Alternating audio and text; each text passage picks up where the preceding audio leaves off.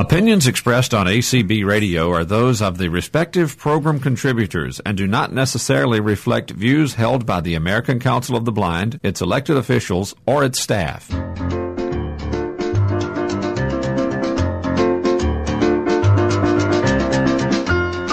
Welcome to ACB in Action, where the heart and soul of ACB shines. I'm Cindy Hollis, and I'm really glad you've joined us tonight. And with me, I have 4 special guests, leaders in their own right, and we are going to learn about each of them as we sit around my virtual table. Welcome to Gabe Griffith from California Council of the Blind, Chris Gray from ACB Diabetics in Action, Rebecca Koistra, Becky from Michigan Council of the Blind and Visually Impaired, and Sarah Calhoun, Guide Dog Users Incorporated. Welcome, you guys. Thanks for joining me. Glad to be here. Oh, Invitation. thanks for the payoff. That was great. You got paid? Yeah. Don't tell. All right. So, first question out of the gate. We're going to go with Sarah. Sarah, when did you join ACB and what brought you to this organization? Oh, okay. That's a fun one. I lost my vision in 2000 at the age of 43. So there you go. How old I am. And I got my first guide dog in 2006 from Leader Dog. And at Leader Dog is when they were introducing some of the organizations, and one was Guide Dog Users Incorporated, GDUI. And so I joined GDUI, and along with that, I also became a member of ACB. And then I joined St. Louis Council of the Blind, and they said, "Oh, Sarah's already a member of ACB," and I had no clue what ACB was about.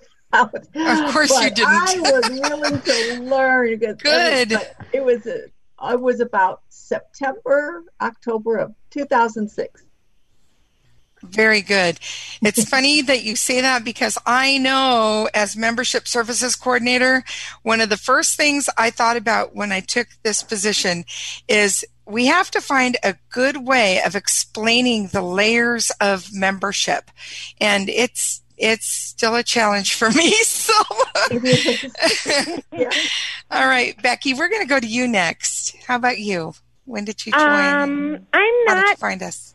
exactly sure when I joined. It was somewhere probably between 2006 and 2008. My friend, who you know quite well, Miss Galen Floy, who's always been an active member of ACB, she talked me into joining ACB. I'm like, okay, sure, whatever. And then she told me because she said, well, why don't you check out your state affiliate, MCBVI?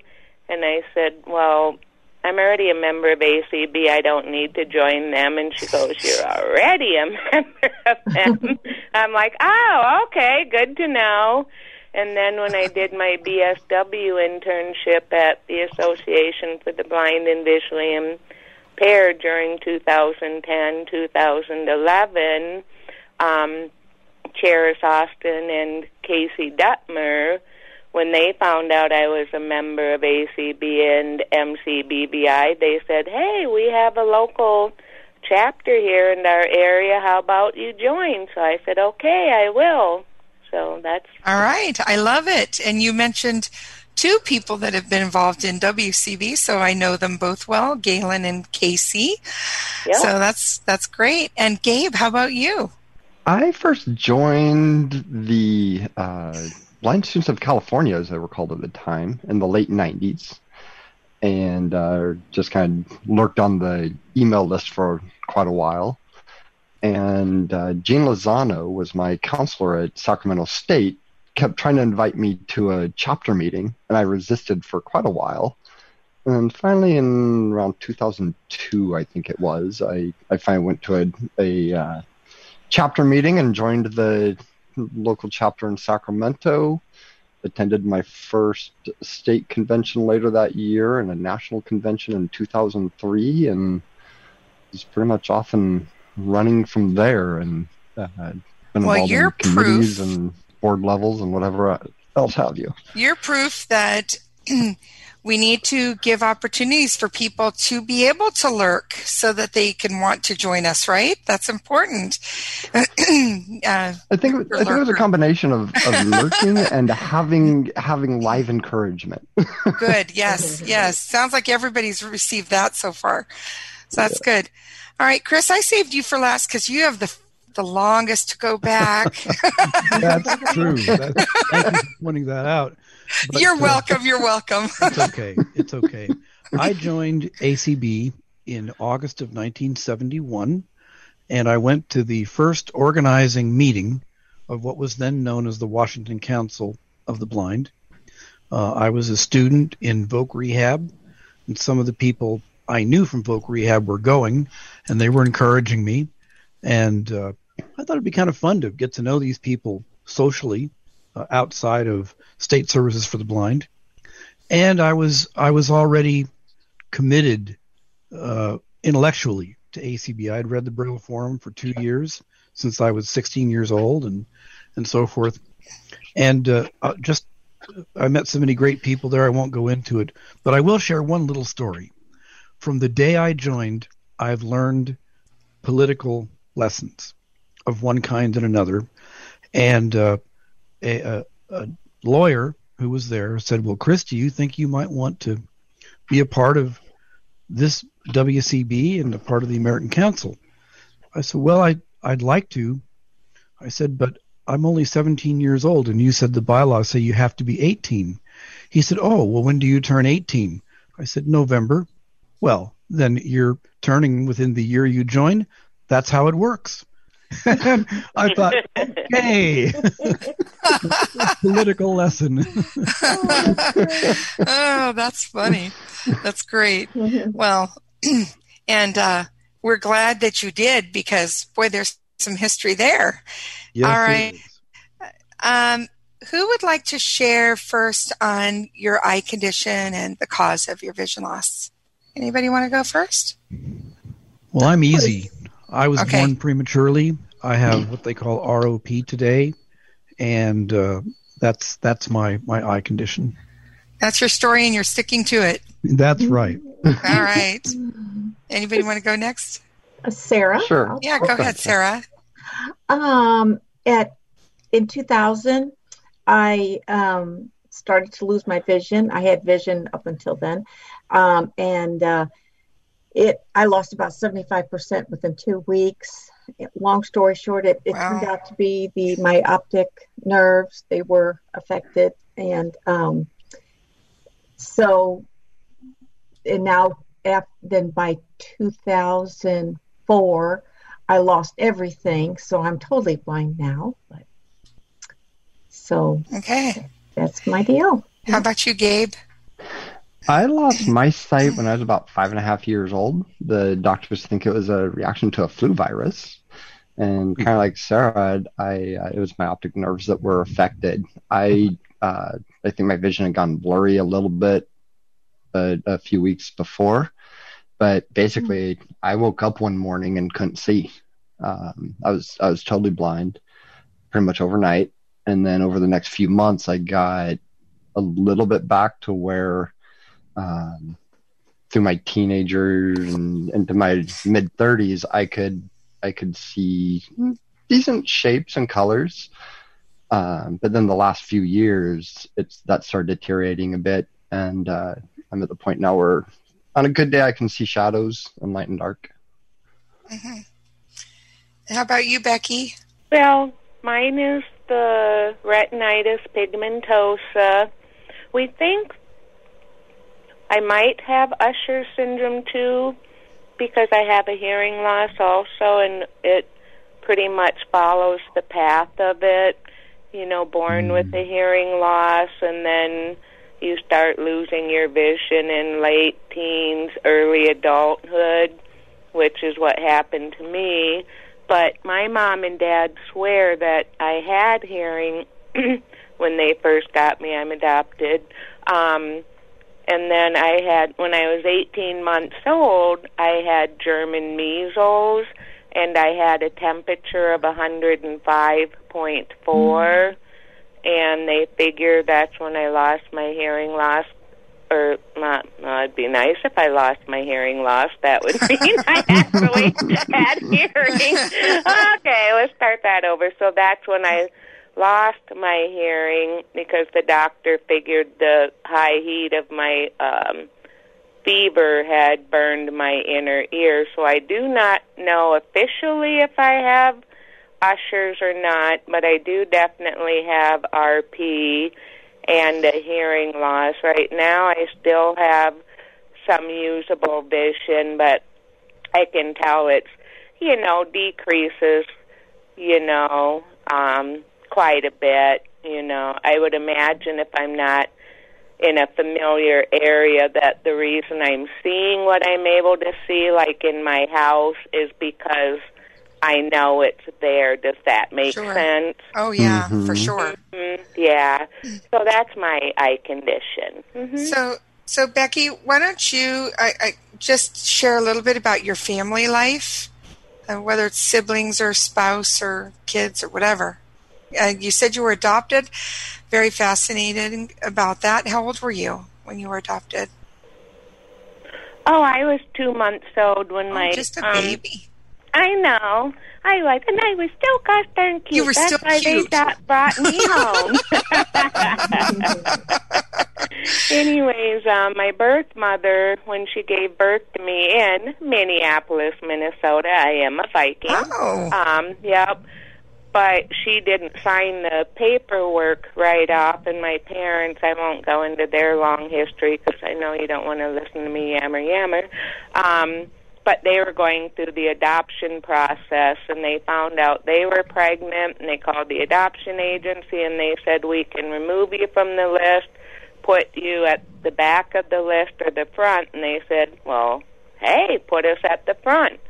So that very day, my birth mother actually signed the papers, because for 2 months I was actually in a foster home.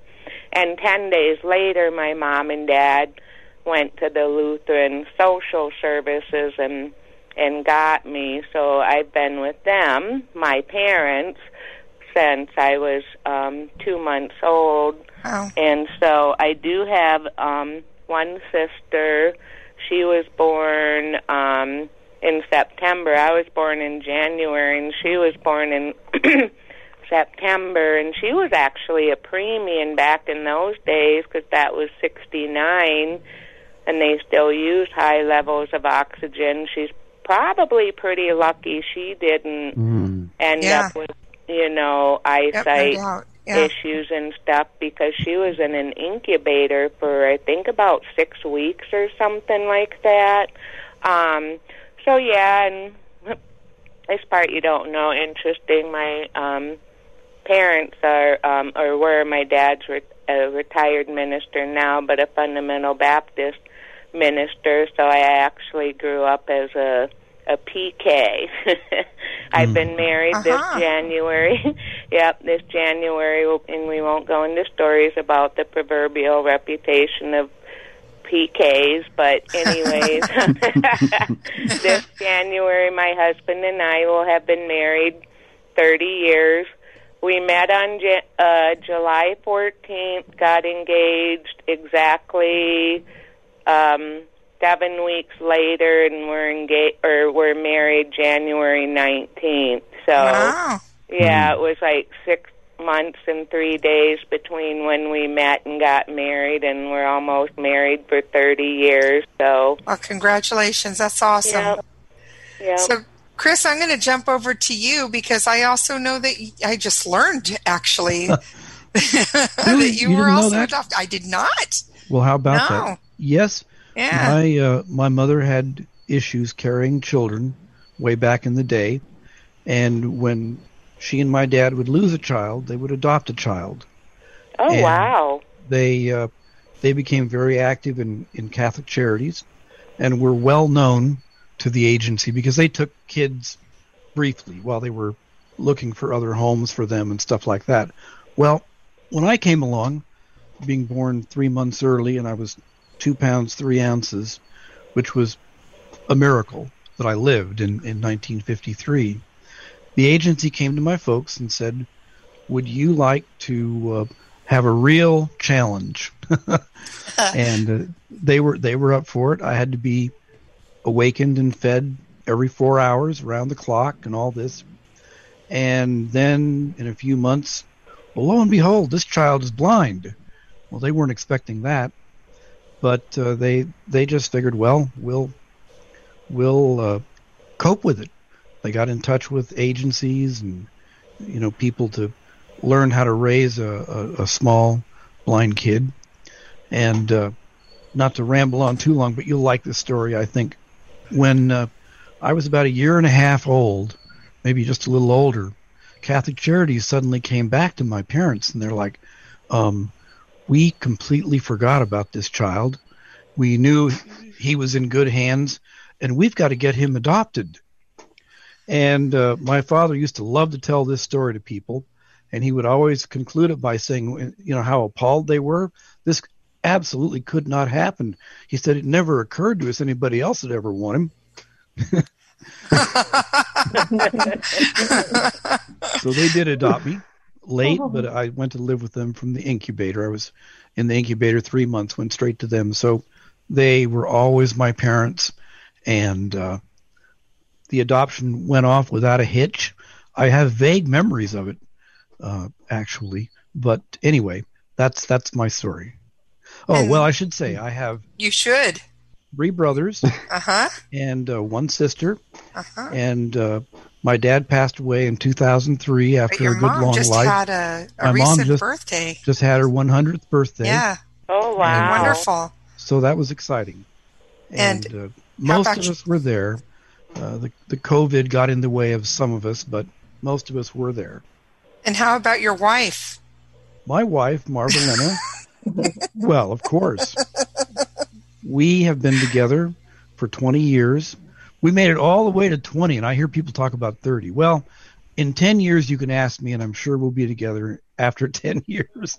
But Marvelina is, she's also blind, and she was born and raised in the Bay Area, and Yay. Came with me to St. Louis, and here we are today. Very good. And how about you, Sarah? Well, let's see. I was born and raised in St. Louis, Missouri. I grew up in Webster Groves, and I have 4 sisters. I'm number 4 out of all 5 of us. No brothers.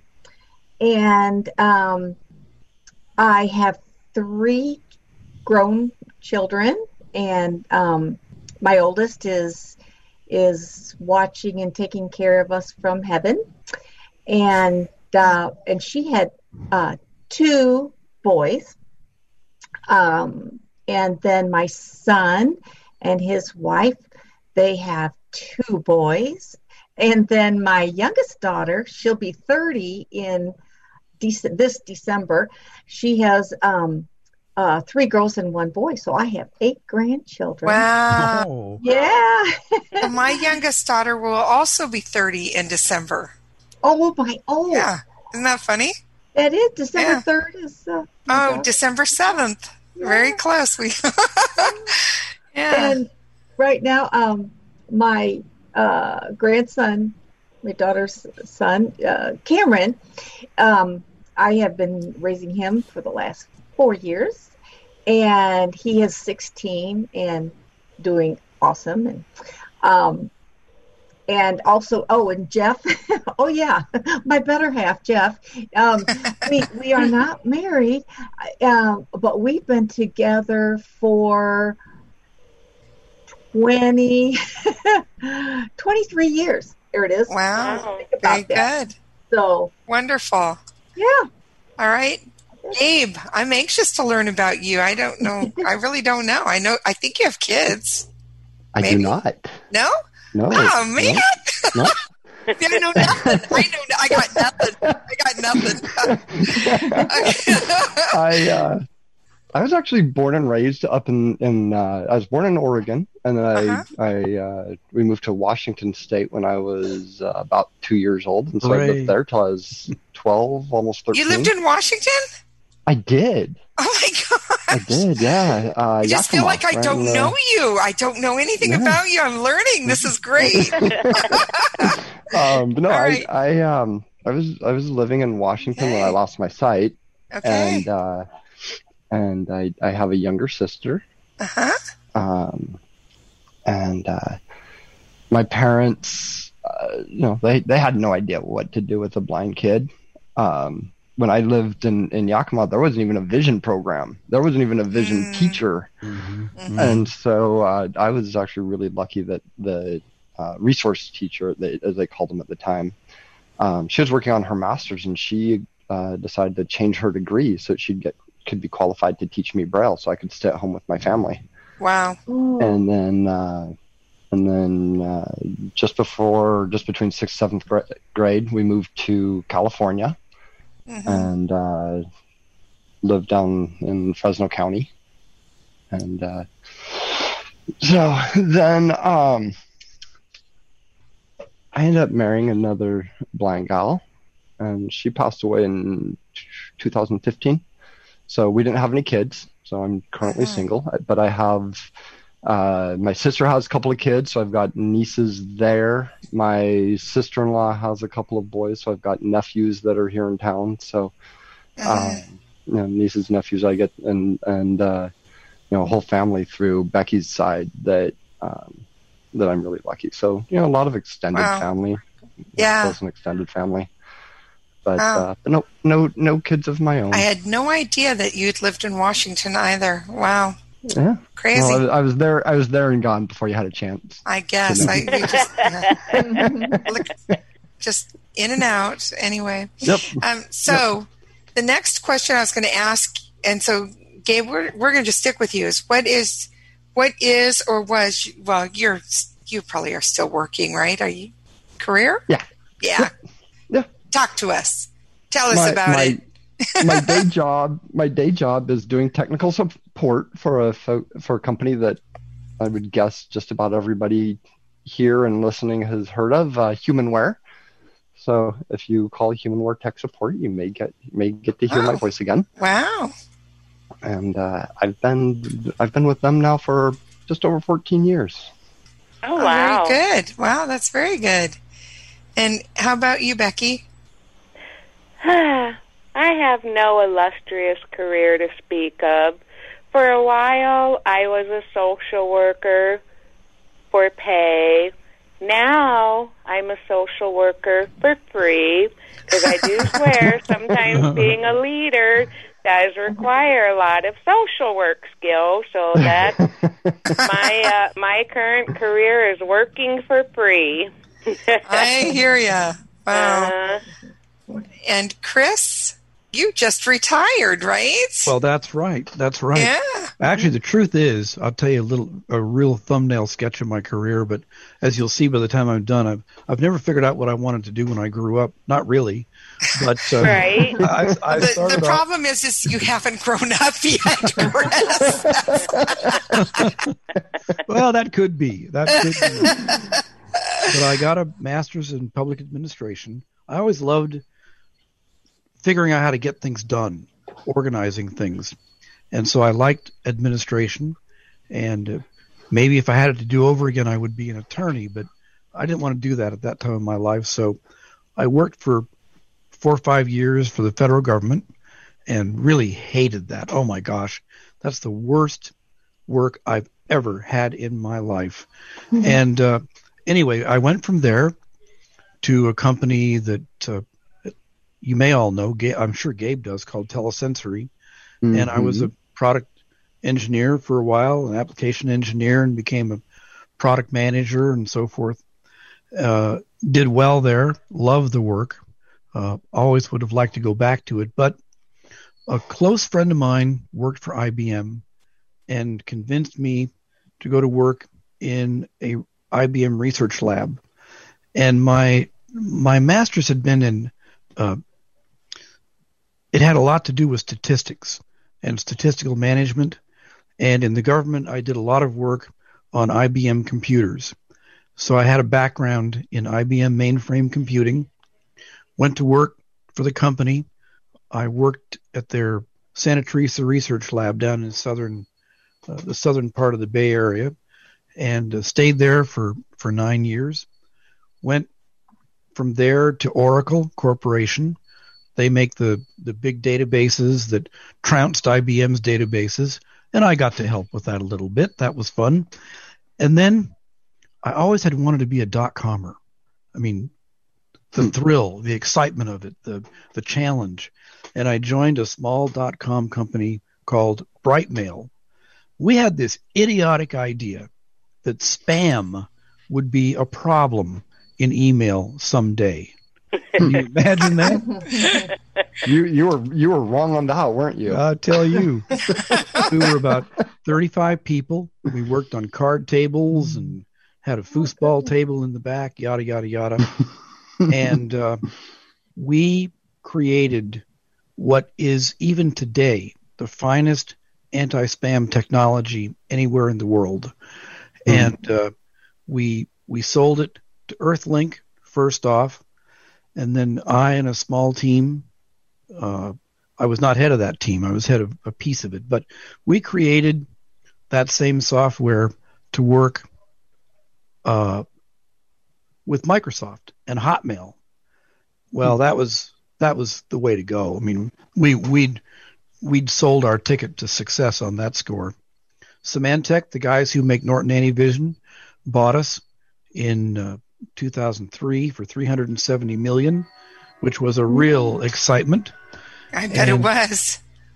I stayed with Symantec until 2007, and then ran my own company, Bay Area Digital, for a number of years, but was invited to come to work, and I knew I would be finishing my formal career here.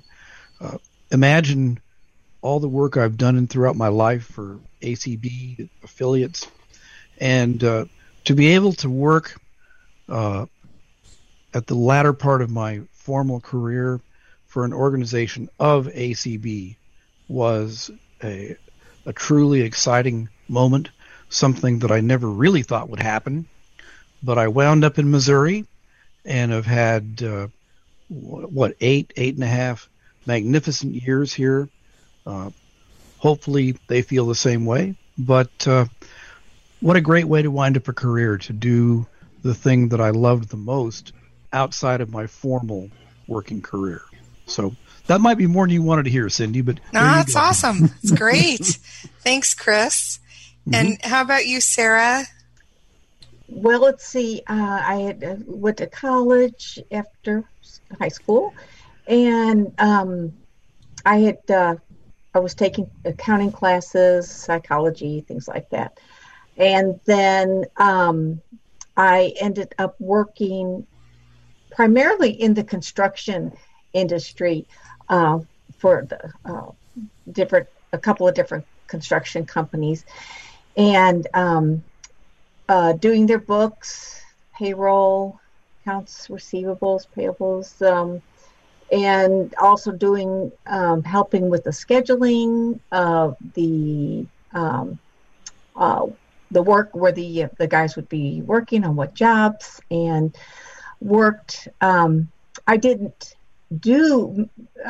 produce the bids, but I worked on the bids, compiling all the information that needed to be submitted. And so I did that for several years. I worked for a barge company here in St. Louis. Of course, we're right here sitting on the Mississippi River. Of course, Chris knows that. Yes, ma'am. But mainly that was accounting and customer service, that kind of work. And okay. So that's kind of what I did until I lost my vision. So now this question is, you as a blind person. So as I know that, Sarah, you lost your vision, as an adult. Becky, you had still had vision growing up. So this is really like, what was that aha moment for you when you realized that you could do whatever you set your mind to do? When you really, you know what I mean? That just that moment. Was there one for any of you? Who would like to jump in? Sarah, I definitely know my mom. Yeah. As you know, I had lost my vision, and for the first 6 years, I was in a pretty bad spot. Lost, my confidence and motivation, and I didn't want to go out of the house, and I didn't want to use the cane, and I was not a very happy person. And then I learned about Leader Dog School for the Blind through a Lions Club, and I've always been an animal lover and had dogs. So I filled out the application, and I was scared out of my wits because I barely did anything independently, for those first 6 years. And I jumped on the plane, went to Michigan, and the first time I put my hand on the harness and set forward, my life changed. It was just life changing, and I knew that I could be a happy, independent person. I mean, it took me a little bit, but I knew I wanted to be in the guide dog world somehow, some way. Awesome. And from there on, I was back to myself. That's wonderful. Anybody else want to chime in? I can. I'll jump. Oh, go ahead, Chris. Yes, go ahead. Yeah. So I'll hearken back to a good old ACB story, since we're on ACB radio and all that. But as many of you know, I was an intern for ACB. In fact, I was their first student intern in Washington, D.C. in 1976. Got to count backwards here. In 76. And the year before, I guess I was 21, 22, I wrote Durward McDaniel a letter and proposed that I come and be an intern. I said I will get college credit for it, and I wanted that credit, obviously, and all that. But I also wanted to learn a lot more about ACB and so forth. 4 or 5 years later, I invited Durward to speak. This was probably in 79, to the student organization of ACB at that time. And he agreed to come by for about 10 or 15 minutes, like he had nothing better to do as national representative.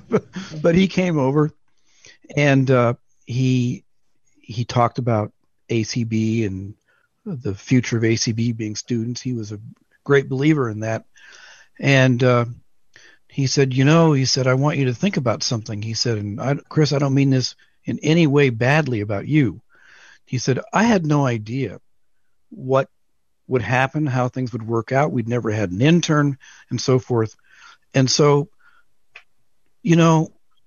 I wanted you to come as an intern, but the main reason that I said yes is because you asked. And I was like, wow. Yeah. So you learned to ask. That's right. Yeah, the power of asking. Mm-hmm. Very good. Gabe? I can't really say as I ever remember having that kind of an aha moment. I don't know if it was that since we lived in an area that there weren't any other blind kids around, that my parents just never thought otherwise. But I just remember growing up my entire life with my parents believing and instilling in me that belief that I could do whatever I want. Okay. My mom always tells a story when I was just a few months after I'd lost my sight. And it's funny, I just actually put this in an article that I wrote for Blind Californian. Spoiler alert. I wanted to go up to Buddy's house that lived a couple of houses up the road. And my mom, my sister was like 18 months old or something at the time. And my mom sat there trying to take care of her, do laundry, whatever else. And I'm just like, Mom, can you take me up there? And she finally had enough. And she says, you can walk out the front door. And I hadn't learned how to use a cane or anything else at that time.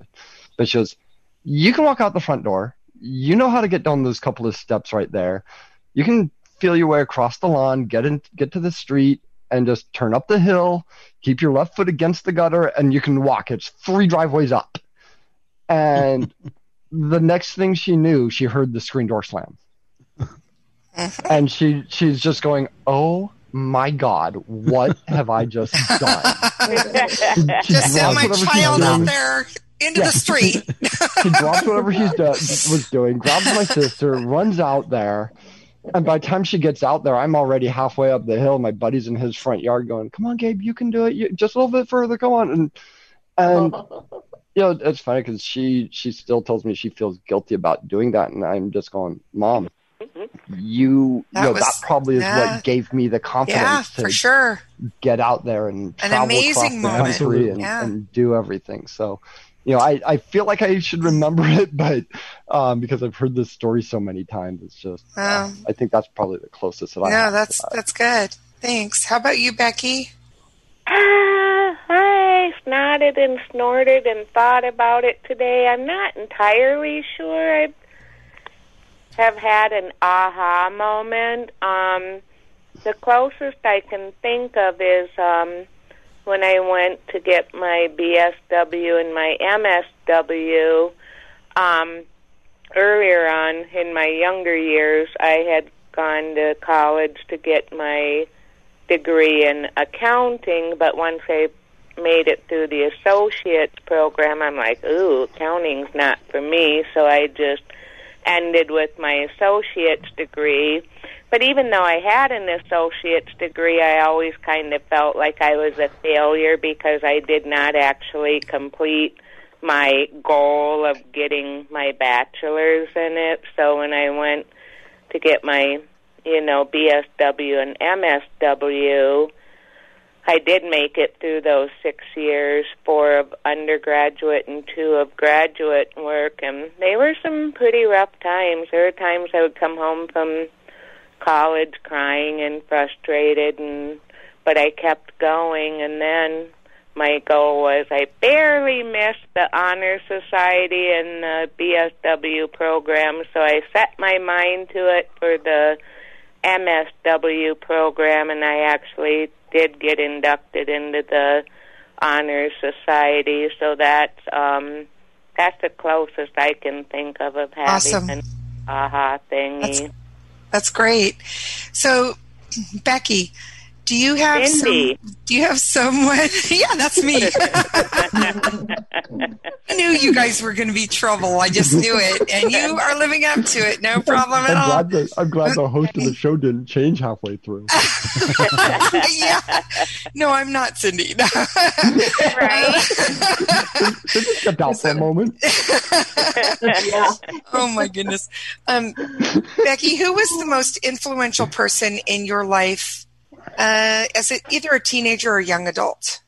I don't entirely know. I mean, I know there are people I looked up to, but I can't say there's anyone that was like, that made me go in a certain direction in my life because of their influence. Mm-hmm. Now, maybe some people had influence on me that I didn't realize until I got older, reflecting back, but I honestly cannot remember really an influential person in my life at that age. Okay. I mean, my mom and dad loved me, so if you guys are listening, don't take that as an insult, but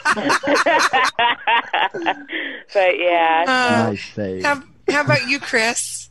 Oh, definitely. Yeah. I mean, and it's true. You don't discount your parents or their friends and so many people you meet, but in terms of the blind community, and so my parents had this terrible habit of introducing me to any blind person they would meet anywhere. Oh, I know that. This old blind guy in the post office selling coffee and this and that. But there was a guy who was very involved with students. In fact, you probably know him, Cindy, at least a little bit, not in his heyday, certainly. But anyway, he did ham radio courses for students in junior high and high school. A time or two, I went to his house because he didn't live that far from me and all that. And I'll tell you one story about him. Anyway, he was an attorney, totally blind. His name was Arnold Sadler. And just to me, as an adolescent, a real luminary of a human being. One time he told me a story, so it's a good story. He said he got his law degree, and this is partly what impressed me so much. And he opened a small office in his father's business. And he said he went to work every day for a year before he got a client. But he said you had to go. You had to get up. You had to do it. And once he had that one client, there was 2 and 4, and on you go. Mm-hmm. But he was a great individual in WCB and certainly in my life. And how about you, Sarah? Oh, gosh. Well, definitely my parents, my mom and my dad. But I remember, and I have always carried it, that my dad always said that whatever you choose to do, just you do the best that you can, no matter what it is. Do your best, and always, follow your gut feelings. And so he was very inspirational to me growing up, and he had his own construction company, and just his work ethics, and it taught us to work hard but have fun when you're back home with your family.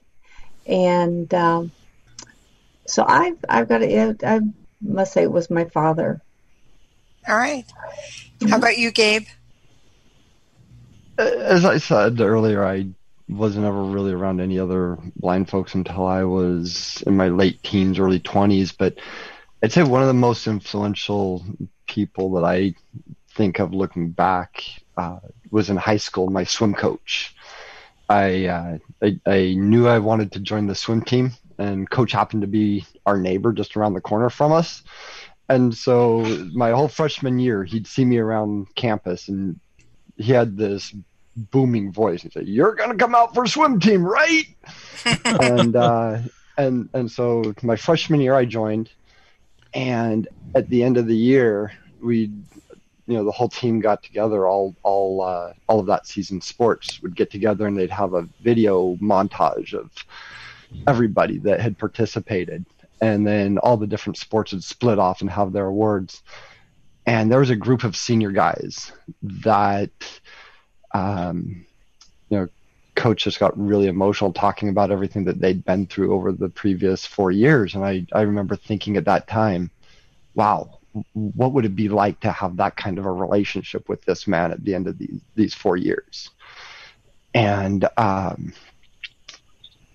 then I started going to his optional morning practices at about 5 a.m., 5:30 a.m. Being my neighbor, he would really sacrifice and offer to pick me up.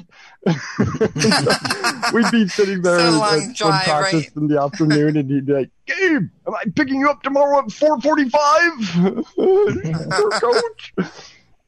We'd have these team meetings, and he'd talk to us not about swimming but about life. And a couple of buddies that I'm still friends with from high school and I still talk about, remember when coach used to tell us if opportunity doesn't knock to build a door?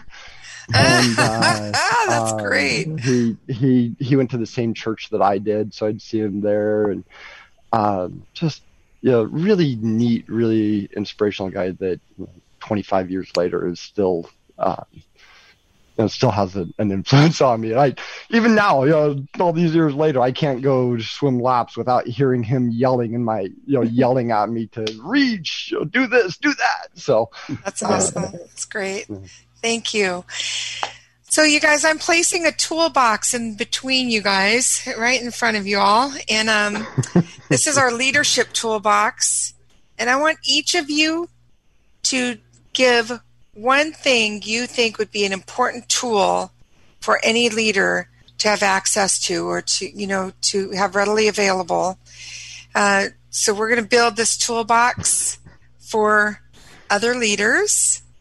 And and you can't repeat something somebody else puts into the toolbox. So let's go to Chris. I'm going to let you go first. What is the first tool in the toolbox? The first tool. Mm-hmm.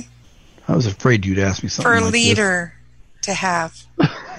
Well, no pressure, Chris. Yeah, right. Yeah. I don't want to be too put off by the word tool.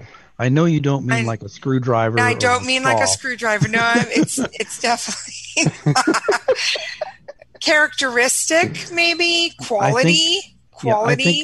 I think probably one of the ones I would choose and try and have is empathy.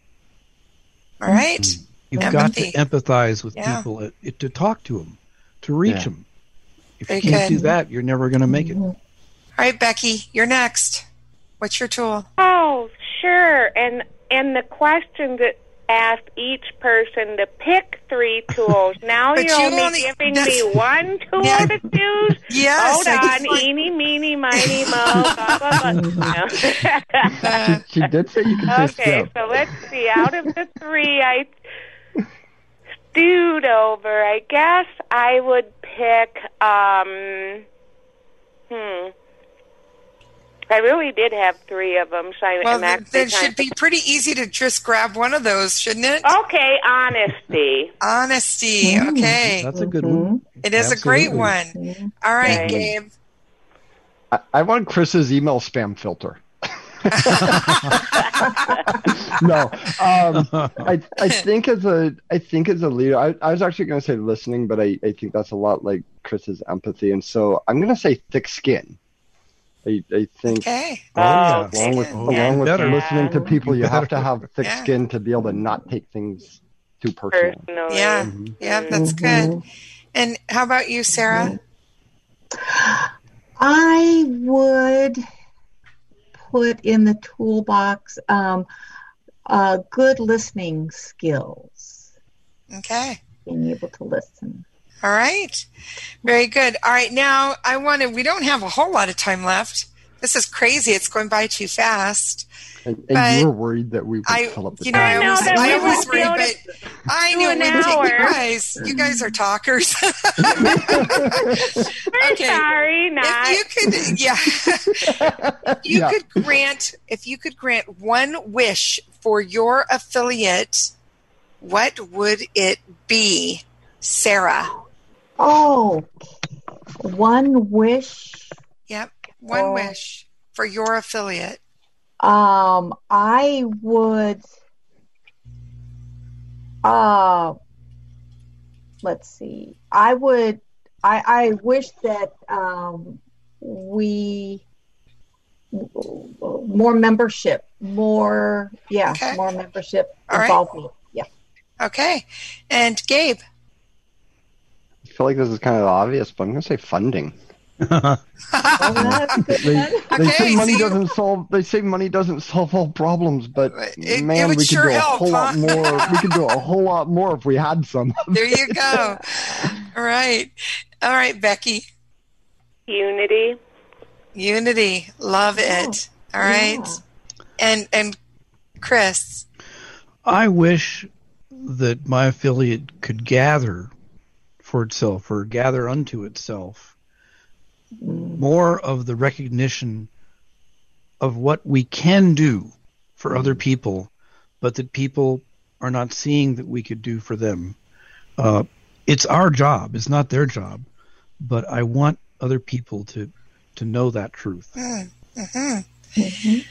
Very good. I love it. All right. Now, I want to know what you like to do for fun. So, Gabe, what do you like to do for fun when you're not working and you're not worrying about CCB? You mean in the 2 hours that's left in the day? Yeah. You get 2 hours? I want to know how does that happen? I mean, I'm sorry, 2 hours left in the week. 2 hours. 2 hours in a week. I alluded to it, I think, a little earlier. I love long distance swimming. I've gotten back into it in the last few years, and have been lucky enough to 3 times go up to Lake Tahoe and participate in a Trans Tahoe relay swim, and just love swimming. But last year we were lucky enough to have a team of 5 people who were blind or low vision, so it was really cool. All right. How about you, Chris? What do you do for fun? Oh, gosh. Well, I love to fool around with technology that doesn't involve me directly. Probably the thing that I do the most for fun, and I spend the most time doing it, I must say, is that another ACBer, Don Thompson, many of you may know Don from Hawaii, he and I do a jazz show once a week for 2 hours from 8 to 10 Eastern, and we play all kinds of jazz. We have a theme for each show. We got to think up that theme. We have artists we feature, all kind of ways to present the music.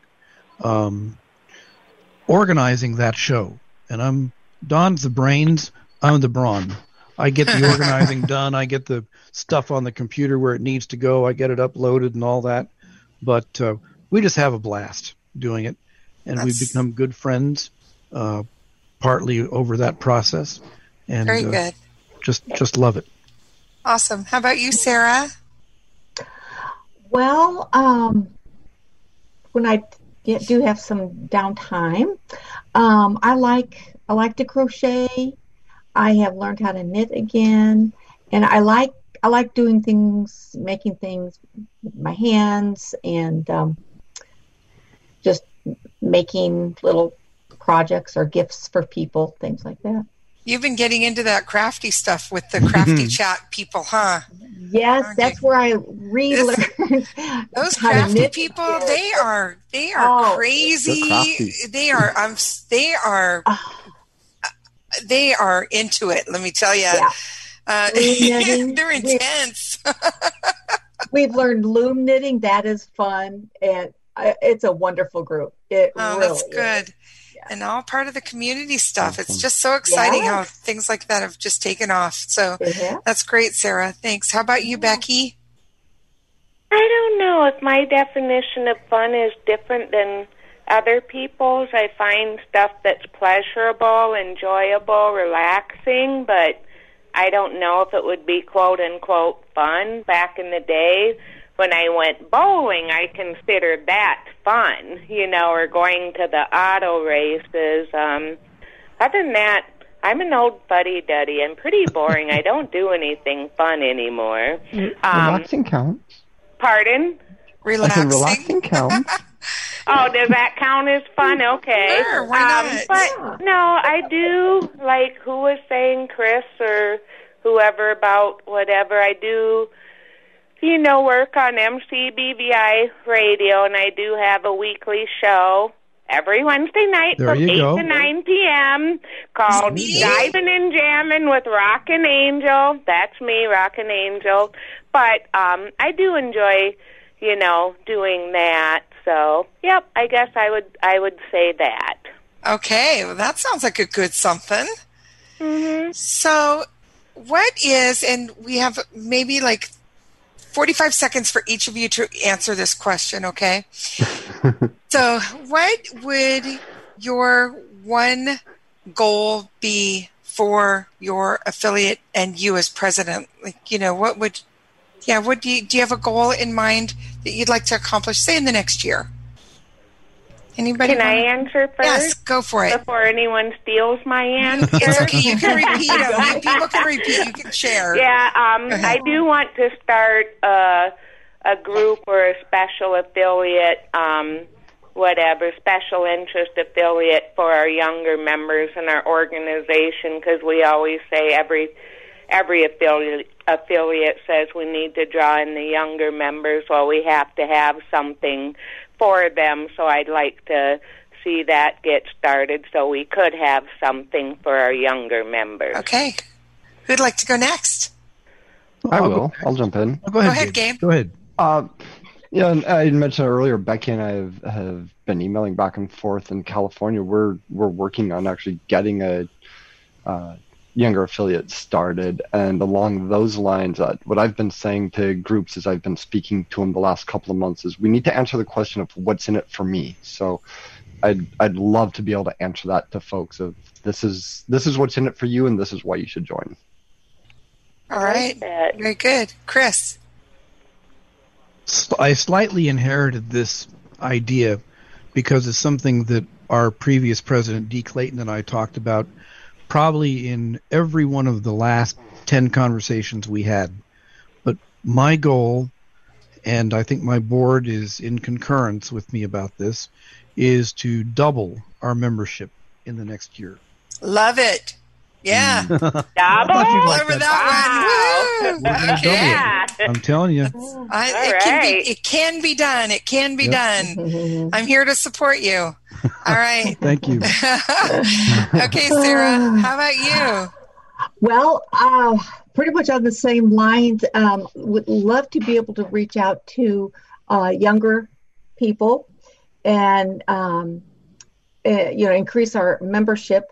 But by being involved, getting the membership involved more, and it has certainly been proven by ACB community calls that this is a great. Thank you for mentioning that. Yeah. Yes. I have seen how it has grown, and it brings people together. You make friends, and so we are talking about doing some, community calls. Yay! Different subject. Yeah, we're going to be with Terry Pacheco. Very she good. She invited us, yes, to be with them and talk about the older adults getting guide dogs. All right. But that's we awesome. Want to more like that too, to engage. Wonderful. I love it. And yes, you guys, every affiliate should be utilizing community calls. They're amazing. Yes. And I told people today that it won't surprise me if not too far in the future, we have 100 calls in 1 week. I mean, they're just growing that fast. So anyway, you guys, thank you so much for being a part of today's show. Thank you for the invitation. Amazing. This has been awesome. Yeah, You guys are great. Cindy, this has been fun. Oh, was good. It's gone by too fast, but this is ACB in action, where we go to the front lines and behind the scenes to learn about the leaders in our organization. Thank you to the four of you, Sarah, Becky, Gabe, and Chris. Really, truly a pleasure. Thanks for joining us, everybody, and we'll see you in a couple of weeks.